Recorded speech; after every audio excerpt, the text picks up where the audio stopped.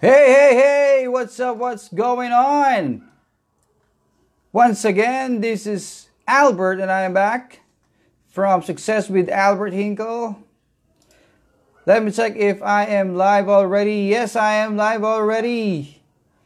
Alrighty. Ito po ang inyong likod, Coach Albert, and I am back today for another topic. I miss you guys sa mga nasa biyahe po. Kamusta po kayo? Ingat po kayo sa biyahe. Kung kayo po ay kumakain ng dinner, it's 7:30 already, so it's past dinner already. Ingat po sa mga bumabiyahe. Kamusta po sa ating mga nanonood ng live? At sa mga nanonood po ng replay, hello po sa inyo. Pwede po kayo mag-comment dito sa comment section sa ibaba kung saan po ang inyong mga locations. And, of course, pag-uusapan natin napakagandang topic for today. At sa mga nakikinig po sa podcast, hello po sa inyo. Hello. Kamusta? Try po natin mag-invite ng ating mga viewers. Hello po. Hello. Yan. So, invite tayo. Bago tayo mag-start, ako po ay super happy today. Ang dami nangyari, ang daming maganda nangyari. Ayan, so invite tayo ng mga viewers natin. Hello. And so, in this video, in this Facebook Live, I'm gonna be talking about how to take control of your life. Okay? How to take control of your life. How to take in charge of your life. Right? Hi, sino itong mga pumasok? Hi, Allen. Hi, Rodel. Hi, Lloydwin. Kamusta? So, paano nga ba? How to take charge of your life? How to take control of your life? Sobrang daming tao ang nagdi-desire na ma-experience yung success, yung nagdi-desire na maging happy sila. Of course, sino bang ayaw maging happy? Sino bang ayaw maging successful? So, ang ginagawa nila, they have tried so many things. Nag-abroad sila, nagsa-sideline sila, mahanap sila ng iba't ibang kumpanya, naghahanap sila ng ibang trabaho, ma-attend sila ng mga seminars, nagbabasa sila ng iba't ibang klaseng books para lang ma-experience nila yung success na yan at yung happiness na yan. Pero, ang nagiging problema, bakit wala pa rin yung success? Bakit wala pa rin yung happiness na dinidesire nila? You know what? The problem is, a lot of people, they fail to take control of their lives. Okay, yun ang nagiging problema. Dahil hindi nila na-control yung buhay nila, hindi sila yung naging in charge, hindi sila nagiging successful, hindi nila na-experience yung happiness. So, if you want to be successful and if you want to experience happiness in your life, then you need to take control of your life. Alright? Hello po sa inyo, sa mga bagong pasok. Hey, Jojo! Kumusta? Kumusta po sa inyo? Again, this is your Coach Albert. Once again, I am from Success with Albert Hinkle. My goal, okay, is to help young professionals to create success through a digital business and create the life that they want. Alright, hello po sa inyo. Paki-like po at paki-share at paki-lagay po din po sa comment section kung saan po kayo nanonood right now. Ayan, para malaman ko kung mga taga saan po kayo. Ayan, so again, ang video na to is about how to take control of your life. So, I just want to share 3 ways para paano ba natin nakokontrol ang buhay natin. How do we really take control of our lives? How do we really be in charge of our life so that we can be successful and we can experience happiness? Okay? Kung talagang gusto mo yung makinig kang maigi at i-apply mo yung matutunan mo. I can think of 3 things. 3 ways on how you can take control of your life. Right? Ano bang una? Ano ba yung mga benefits? Pagka nakokontrol mo yung buhay mo, pag ikaw yung may control ng buhay mo, siyempre wala kang regrets. Okay? Tag mo na ito. So, wala kang regrets. Wala kang pagsisisihan kapag sa future, pagtanda mo, yung mga decision na ginawa mo, wala kang pagsisihan kapag ikaw yung may naging decision maker ng buhay mo. Kasi ikaw yung may control eh. So, hindi ka magsisisi, hindi ka manghihinayang. Okay? Kasi ikaw yung may mga decision. Pangalawa, mga benefits na yung magkakaroon ka ng kakaibang energy, kakaibang passion, kasi yung ginagawa mo, or yung mga decision na ginagawa mo, talagang galing sa puso mo. So, magiging passionate ka sa ginagawa mo, sa pag-abot mo sa pangarap mo, sa mga goals mo. You will be passionate. You will have that energy, kakaibang energy, enthusiasm, in reaching your goals kasi nga galing sa puso mo. Yun talaga yung gusto mong gawin. Alright? So, hindi rin masasayang yung oras mo, yung efforts mo. Okay? Kasi nga, syempre, you're in charge. Okay? You're in charge. So, hindi masasayang yung efforts mo, yung oras mo. You will achieve your goals. Okay? And of course, you will feel free. Okay? Alam mo, yan yung pinaka-the best na may experience mo pag ikaw ang in charge sa buhay mo. Yung maramdaman mo na malaya ka, nagagawa mo talaga yung gusto mo talagang gawin sa buhay mo.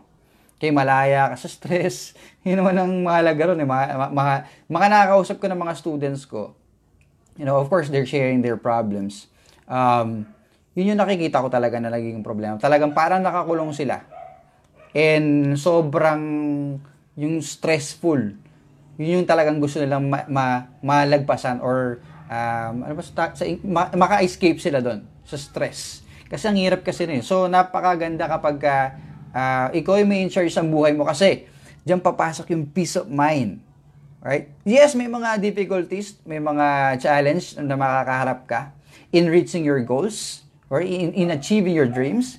Pero, of course, you'll be happy, you'll be passionate, and of course, you will be free from stress.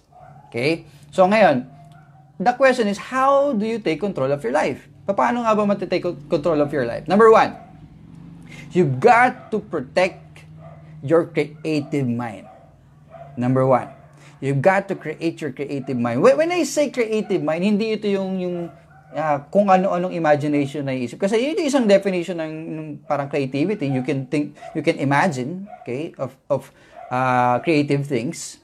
Pero when I say protect your creative mind, meron kasi tayong isip na mapaglikha. Okay, we create things. Of course, halos kaparehas tayo na lumikha sa atin. Yung creator natin, kumbaga, we are created in His own image. So, tayo rin mga tao, we are endowed with rationality, intelligence, so we can create things. No? Nagsisimula yan sa isipan. So, protektahan mo. Number 1, para mag-take control ka sa buhay mo, dapat protektahan mo yan. Bakit? Let me explain.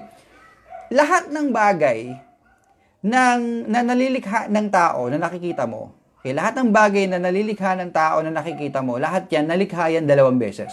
They are created twice. Okay? First, nalilikha yan sa loob ng isipan. Ideas muna sila. Okay? Lahat ng bagay, lahat na nakita mo, upuan, bahay, computer, cellphone, okay? Lahat ng bagay na nalikha, yan ay nagsimula muna sa isipan. Na-create muna yan sa isipan. And then, ang pangalawa, na-create yan in reality. Okay? 2 beses siya na-create. So, ang nagiging problema, kapag kayang, halimbawa, di ba, may pangarap ka. Kasi isa yan sa mga nililikha natin, yung pangarap, di ba? Magsisimula muna ang pangarap natin sa isipan, okay? Sa isipan muna, bago yung magpupunta sa reality. Di ba? So ngayon, ang nagiging problema kapag kayong binubuo mong kinabukasan para sa family mo, nasa isip mo, yung idea mo, ay resulta ng opinion ng iba, yan resulta ng impluwensya ng magulang mo, pinilit ka, di ba? Di ba? Yung mga decision making mo, na-form siya dahil sa external factor, hindi na talaga ikaw yung nag-decide. Yun na magiging problema mo. Kaya nga sinabi ko dyan, protect your creative mind. Protektahan mo na ma-impluwensyahan ka dun sa decision na gagawin mo. Okay? So, dapat, para maging control ka sa buhay mo, number 1, protect your creative mind. Okay? Dapat free ka sa pressure. Okay? Hindi ka nape-pressure sa mga decision making mo. Make sure na ikaw talaga yung nagdi-decision. Okay? Dapat free ka from opinions. Di ba? Kasi minsan, na-create na natin siya sa isipan natin. Kaya lang hindi natin siya ma-apply kasi nga may mga negatibong opinion. Okay? Nakikinig ka sa mga opinion ng ibang tao, so dapat maging malaya ka doon. Okay? Sanayin mo ang sarili mo na ini-ignore mo yung mga negatibong opinion ng iba. Okay? Kasi again, this is your life. Okay? We are talking about your life. This is not their lives. Okay? Kung buhay nila yun, okay lang. Sige, i-share nila. Pero we are talking about your life. If this is your life, then the decisions that you have to make must come from you. Okay? Dapat lahat ng ideas mo, pangarap mo, dapat sa'yo manggaling yun. Ikaw dapat ang mag-process ng decision making mo. Hindi ka dapat ini-influensyan o pinipressure ng ibang tao. Alright? So, dapat free ka from pressure, free from opinions of others, especially the negative ones. Dapat free ka from discouragements. Kasi may mga mag-discourage sa'yo eh. Hindi, imposible yan, naiisip mo na yan. Imposible yan. Hindi ka na makakaon sa basta kung empleyado ka na lang talaga. So kung tatanggapin mo yun, talaga maapektuhan ka talaga. And again, iba yung makikreate mo. Okay? So if you want to take control of your life, number one, you've got to protect your creative mind. Okay? So yan yung number one. Hello po sa mga bagong pasok. Hello po kay Wilmar, Alaya Ay, Francisco, Wyra. How are you? Kamusta po?